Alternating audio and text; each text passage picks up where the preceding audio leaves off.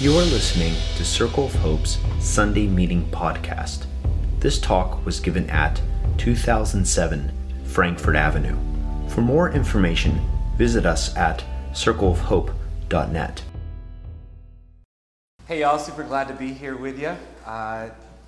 Jordan asked a question at the earlier meeting about birds, and I got super excited and asked me about that. But I also want to set the stage for what we're accomplishing when we do this. We really do think that dialogue keeps us connected and protects our gravity. It's this conversation that holds us together. We're building something right now. Something's happening. We're making something that might help someone, 3 blocks that way, make it into this community and a relationship with Jesus. I really do think we're sending something out. And it's so much better than the alternative that everyone has to agree with me, because I'm the pastor. That's the other way to make a group, is to say, this is what we think, and I'm the best articulator of it. Did that sound dirty or something for a sec? No, it's you didn't articulately say it. I got it. Yeah, okay. I'm going to say other funny things on purpose. No, yeah, the alternative is that some dude on a microphone, usually a dude, is making the fence around the edge of a community, and then there's a line about who can be in or out, about whether you agree with me or not. And agreeing with me is great. Actually, churches that work like that, sometimes it can, everyone here is cringing, Bethany especially, her face is the most cringy, No, not in general, oh my gosh. I keep looking from Bethany to Danielle, and Danielle's like, why is he saying that? I was looking at her, and she's cringing but actually, it can feel good to have the solid answers. It can feel really good to that guy knows stuff, and I want to know the things that he knows, and I want to say the things that he says. We're doing it different. I don't want to totally poo-poo that way of being. I don't think it works enough. I don't think it's inclusive enough for the 21st century, but I can say I understand the appeal. I don't want to do it though. And to do the alternative, we actually have to have this conversation. We actually need to talk, and we need to make sure that this dialogue is happening. And it's not just some hierarchical deconstruction. It's actually a construction of a body of love, and there's no other way to do it but to talk a lot. So let's do it here in the Sunday meeting. Ask me anything. Yes, Megan. So, John Yoshi is this congregation's pastor. Why do the pastors rotate? Why is it important that you know us and we know you? I do a lot of work for you. For you specifically, Megan, but for all of you, the way that the pastor's team works is a lot of the work that we do do together. We're trying to build something that's bigger than each of our congregations, and it'd be silly if we weren't, because our plan for multiplying churches and congregations, practically it's very expensive for a church of our size to have 4 pastors. But we really want to have this face-to-face thing where we can do something like this and it's not totally untenable, that something like this isn't happening on a jumbo screen. It just wouldn't work.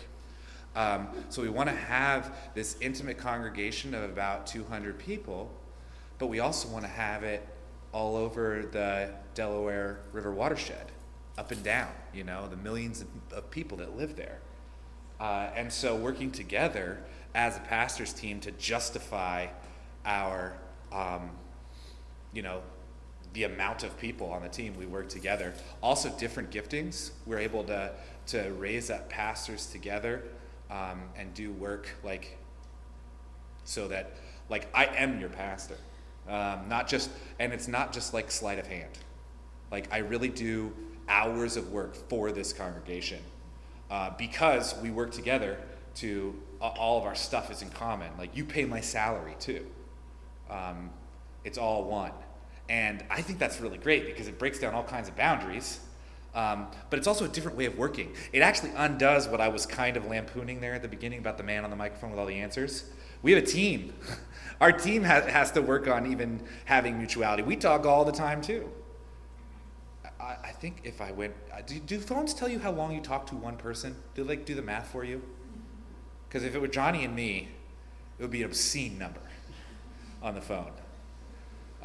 So I love that. I love that we work together. But the reason that I'm here is, I'm your pastor, and we want to demonstrate that unity because it doesn't make sense if we're not actually together. Like doing it the way we do it, if we weren't actually together and I wasn't actually your pastor, it'd just be a waste of money. It would be a waste of strategy. It wouldn't be everything, all the hard work that it takes to stay together, especially for my congregation and your congregation in different states, on different sides of a river, different sides of cultural divides.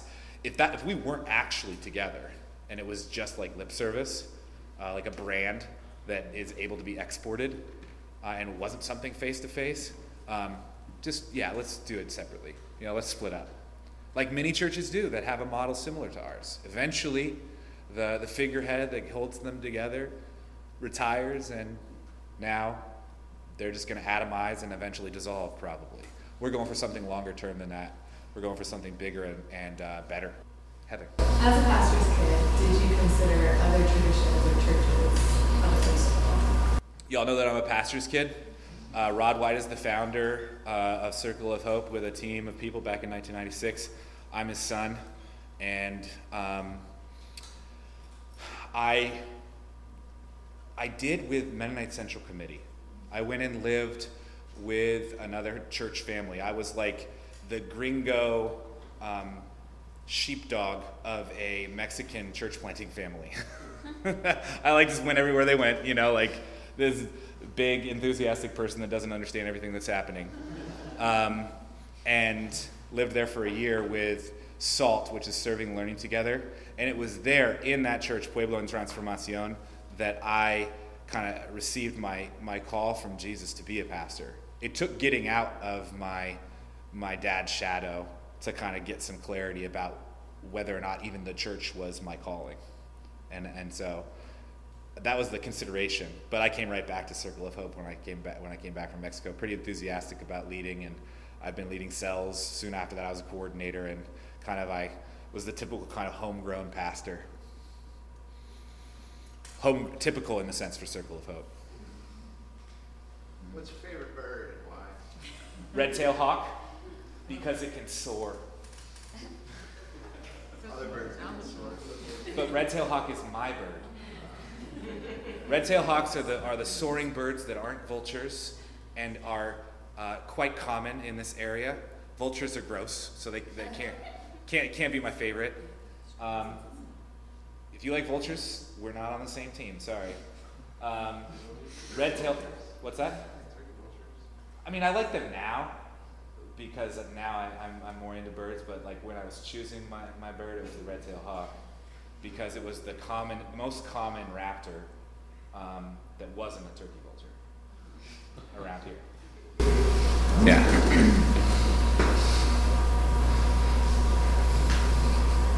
I should ask this when Gwen was here, but what are some of your favorite things about Gwen? Gwyneth, my wife. My favorite things about Gwyneth. Gwyneth is incredibly loyal. Just a rock, just laughable to think that she wouldn't have my back eventually, or existentially. She's good at getting my face too, and the safety of that is very comfortable because I'm able to receive some pretty harsh criticism from her without fear, and as a person who is organized on the inside as a narcissist, and that's not pejorative. Narcissist is just a personality, organizational thing. I don't know, back me up here.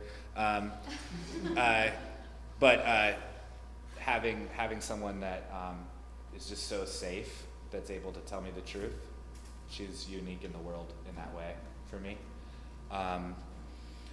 She's also really funny and more goofy than you might know, especially lovers always have their inside jokes, and we have a lot of them. I really like to be around her. Greg. If Circle of Hope is organized in this sort of like anti-demagogic way, as you're saying, where it's like the person with the microphone isn't it, why do we have sermons? Well, there's a whole assumption in there. I always say at the beginning of my sermons that, okay, here's what we're doing. Because I'm trying to do something different in a sermon. Because I never call it a sermon. I call it a message. But I think it's different because sermon does lean towards that demagoguery that you're insinuating sermons inherently have. I would object to that insinuation, but I'm not going to have that argument. Because I'm actually just trying to do something different. I don't want to deconstruct sermons. But I want to actually say, when we're having a sermon, this is what I say at most of the beginning of my sermon, I just remind me, okay, this is what we're doing. We're getting our hearts and our minds moving in the same direction because we're practicing listening to God.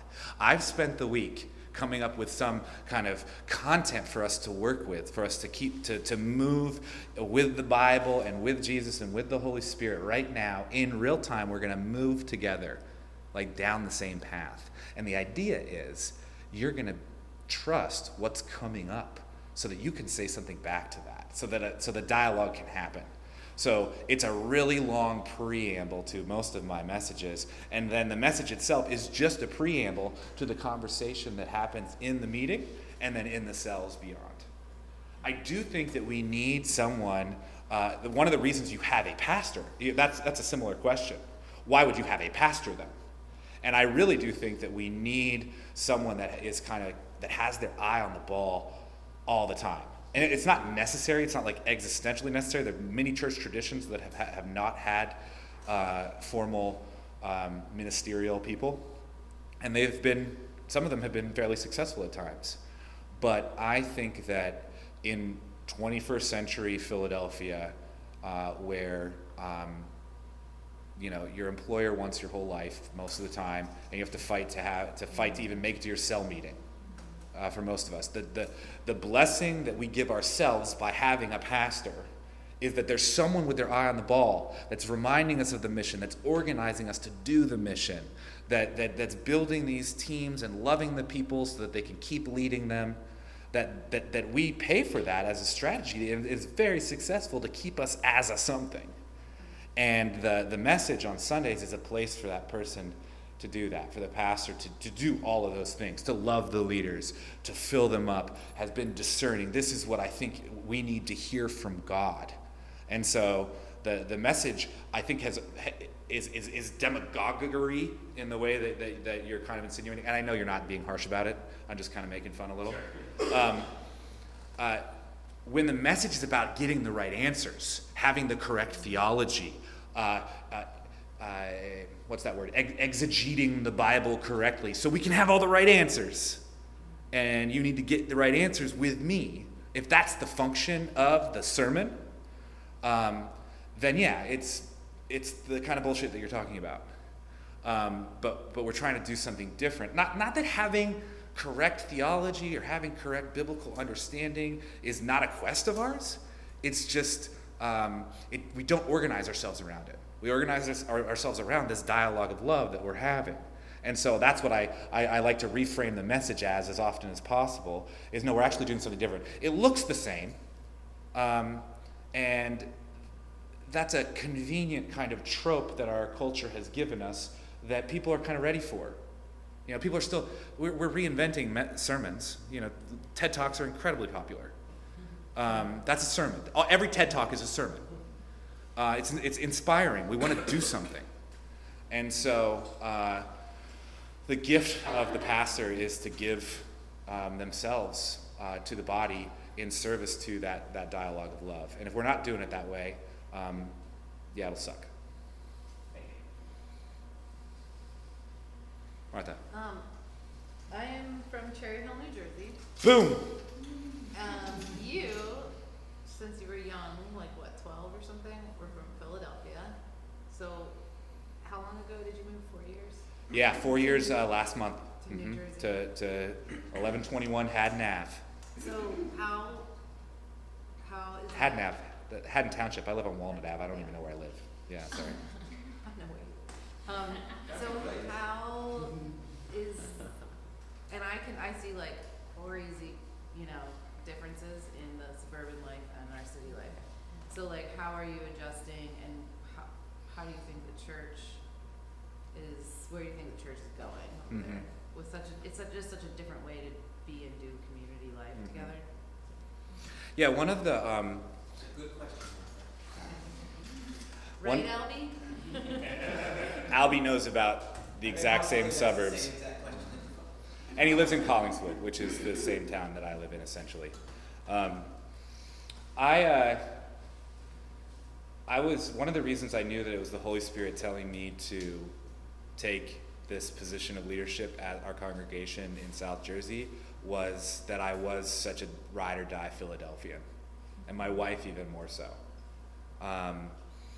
And you know, this attraction to this otherworldly place, you know, really gave me the opportunity to be a missionary, because I do think that it is culturally different, and it's culturally different in ways that surprised me, and that I've run up against. I've gotten enough time there and enough confidence with other leaders who are more dyed-in-the-wool South Jerseyans than I am. They told me, like, that Philadelphia stink is all over you. And one of the things that this has nothing to, it doesn't have nothing to do with me, but another thing that has changed is the political conversation in our country has drastically changed in the last 2 years since Donald Trump was elected, and we are more and more atomized, and the conversations are less and less helpful, and we sort each other out, so that conversations are futile, and the divisions are just deepened.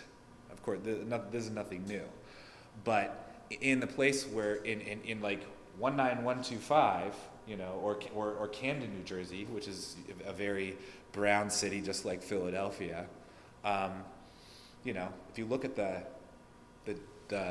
breakdown for folks who voted for Donald Trump and those who voted for Hillary Clinton, and this is just, it doesn't matter about the politics of it, it just kind of indicates something about the differences. It's like 90%, 95% blue in Philadelphia. And, you know, but everyone knows those 5% of people, you know, and they're your neighbors that like the stuff that Donald Trump says. But in South Jersey, it's 60-40. You know, New Jersey is a blue state, but it's 60% blue.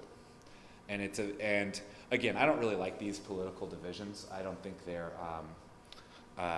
true. I don't live by them at all, but they do indicate the division of thinking, and there is a line that is getting deeper. So you just run into a lot more people that you disagree with, and I'd never had that problem living in Philadelphia. You know, like running, you know, it's also if you, especially, you know, I think Collingswood, which is a fairly diverse town where Albie and I live, I think it's 80% white, and that's a good town as far as like diversity goes outside of Camden. You know, Camden is more brown and black than Philadelphia is. So, but no one goes to Camden. You know, that's one of the difficulties of the area, is Camden is just the God-forsaken place. It's certainly forsaken by all the God-loving people that live around it. And we live right on the edge of it. 3800 Marlton Pike is actually one block from Camden. And so figuring out how to deal with that, figuring out how to know and love people that have never had a real relationship with any person of color. And they bring all the assumptions of that problem to their discipleship. It's tricky. But it's fun work to try to figure out how to bring the gospel in creative ways and not just live by these political assumptions that I have never really considered. You know, I've had to change a lot and figure out how to love more and have more compassion and figure out how to make an argument for a justice-loving Jesus when partisan politics has co-opted every moral issue. That's of the devil. And I'll tell you that. And if I can get enough confidence with a person, I'll tell them that myself, that you have been possessed when you talk about babies in cages as a political partisan issue. And that's just the flashpoint of today. There's all kinds of bogus stuff that gets, and I think that they've just been lied to, and the freedom that Jesus offers is something that they need in that realm of their thinking and every other part of their life.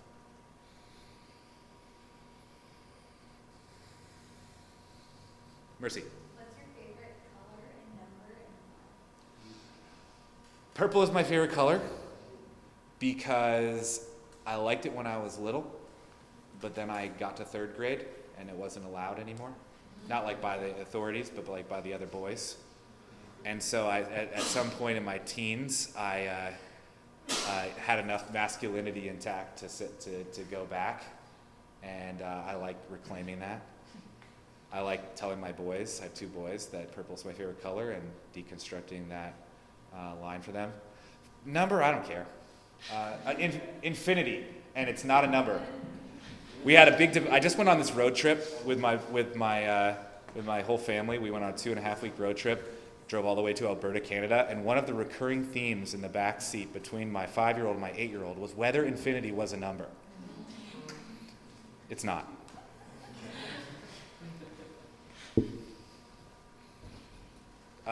Wes had his hand up first. I have a question, but I want to explain it. When was the last time God surprised you? What I mean is, where something happened, you're like, that's not God. And then you realize, wait, no, that is God. That's a really good question. I think that surprise is a common element of my discernment about what God is doing.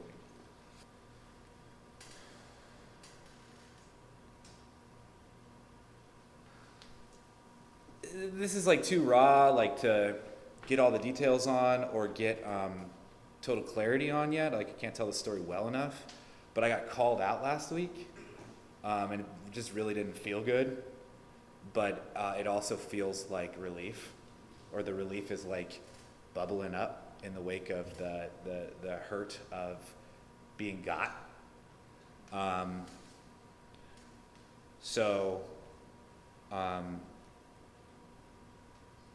Yeah, that happened. That just happened this week. Someone called me out, and I was mad, and so that was when I was feeling like, no, that's not God. I'm just feeling like you're just a jerk. Why are you doing this to me? But then, as the dust settles, it's actually bringing fruit. It's not like I realized, oh, I was dead wrong. You know, it's more nuanced than that. But it seems like I'm glad that they did. So, that's the best I got right now. Not super dramatic, sorry. Is it okay to insist that God show up? Sure. So the context I'm coming from is my friend's dad is dying of cancer. He's basically 6 months left to live. He's had health issues for the last 2 years. My friend has always been a very strong believer, but he's been very angry right now. Like, makes sense, but I remember he posted things like, insist that God shows up. It's okay to insist that God shows up. And that was a very interesting statement. Just like demanding that God show up in some miraculous way feels very presumptuous, but at the same time it doesn't. Well, I think God tells us to ask for anything we want. And anything we ask for in Jesus' name, he'll give to us. So just kicking the wheels on that, it's kind of crazy. I do have a story that I want to tell about that. I was a hospital chaplain for a couple of years before I was a pastor. And one time I was with a family that their loved one was dying and then had died. And I had been connected to the family for a day or so. And it was a big family and kind of just wrangling them all in their grief. Just traffic control is sometimes what you do when you're the hospital official. And but they wanted their pastor to pray, and they kept saying, God has the final word. Like they refused to accept that this woman was dead until their pastor had prayed that she be healed and rise up out of bed. But the pastor was like in another state. And he drove from the other state and got there late in the night, and I was still there. And I got the remaining family, which was like the daughter and a granddaughter and a sister, got them into this place in Jefferson Hospital. It's in the basement. It's next to the morgue. It's called the Solace Room, where people can be with dead bodies. And he came in his, there's a tradition where he's wearing a dress to the nines suit, and he gets to the body and he prays a long-winded prayer of confidence, and they wait for half a beat, and then he turns and shakes his head, and then the grief explodes. And I mean, I didn't understand it at all when it was happening. I was even frustrated that in the middle of the night, this is what my job is. But when the real grief came after the insistence, there's something I can't shake about that faith. They were insisting to the end. They were insisting beyond the end. She was still gone. But they were able to grieve after. It wasn't like some spiritual bypass. It wasn't like this fake story that they were making up or something, or they were just being ridiculous. It had power to it that I can't deny, even though the woman didn't rise from the dead. So, I think that's probably what your friend's talking about. And to demand from God, and for God to show up in his anger, which will certainly come when his loved one isn't cured. But maybe they will be. It's, I think, the kind of faith we can have. I don't think it's stupid to have that kind of faith at all. And it's not a big part of our practice here at Mountain. There's a lot of consciousness that I've noticed coming out of the kind of like that 1980s, 1990s white savior global missions that we all had a lot of experience with. Remember, and we don't talk about it a lot here, so we don't seem to send out people. But just thinking about some of those ideas and lots of, especially young kids moving groups and going to other countries and kind of perpetuating a lot of that stuff that can be kind of harmful. I'm curious about your thoughts. We don't talk about it much. So we don't talk about world missions much. Is that what you're saying? Yeah, we definitely don't seem to organize groups of us that go to South America and other places where we've always sent other church traditions. Yeah, there's a high concentration of people, and you're talking 80s and 90s, kind of when you're growing up, kind of. I remember I was at a traditional church, and they had this kind of mission sending organization that came, and they did their commercial essentially for this is what you could do this summer. And one of the things was boot camp for your missions trip, and it had this ropes course, and it was this whole obstacle course about getting ready to go tell people about Jesus. And I totally wanted to go because I wanted to do the American Ninja stuff, I wanted to climb that cargo ladder faster than everybody else. But then we moved to Philadelphia right before I got into youth group, and I missed out on all that BS. I think if I had gone, it wouldn't have been terrible. I think if we acknowledge that this is a life-changing experience for North American kids, and maybe a relational opportunity for an indigenously operated organization to raise money from people that should be giving them money, that's good. I think that the American church should give money to organizations in the developing world, tons of money, all of their money.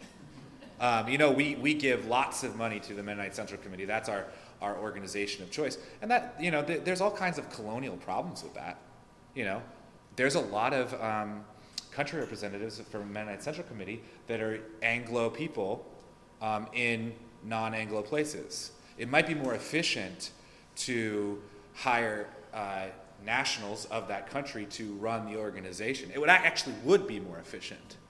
But one of the things we're dedicated to in Mennonite Central Committee, and this is why I'm so glad that we are, is we are committed to that relationship. We're trying to build a web of relationships. We want the country representative to kind of take their whole church down there with them, and be sent and then come back and create this web of caring and actual relationships. No way are we going to cut off funding to Mennonite Central Committee, because my grandma, grew up at the, the border or something like that, doing stuff, or like my friend was there and he knows how it's impacting those kids' lives. It's like it has this kind of impact. But there's certainly problems. It's super problematic. One thing I think that we ought to do as North American Christians, fairly affluent ones, I would say, but I think we ought to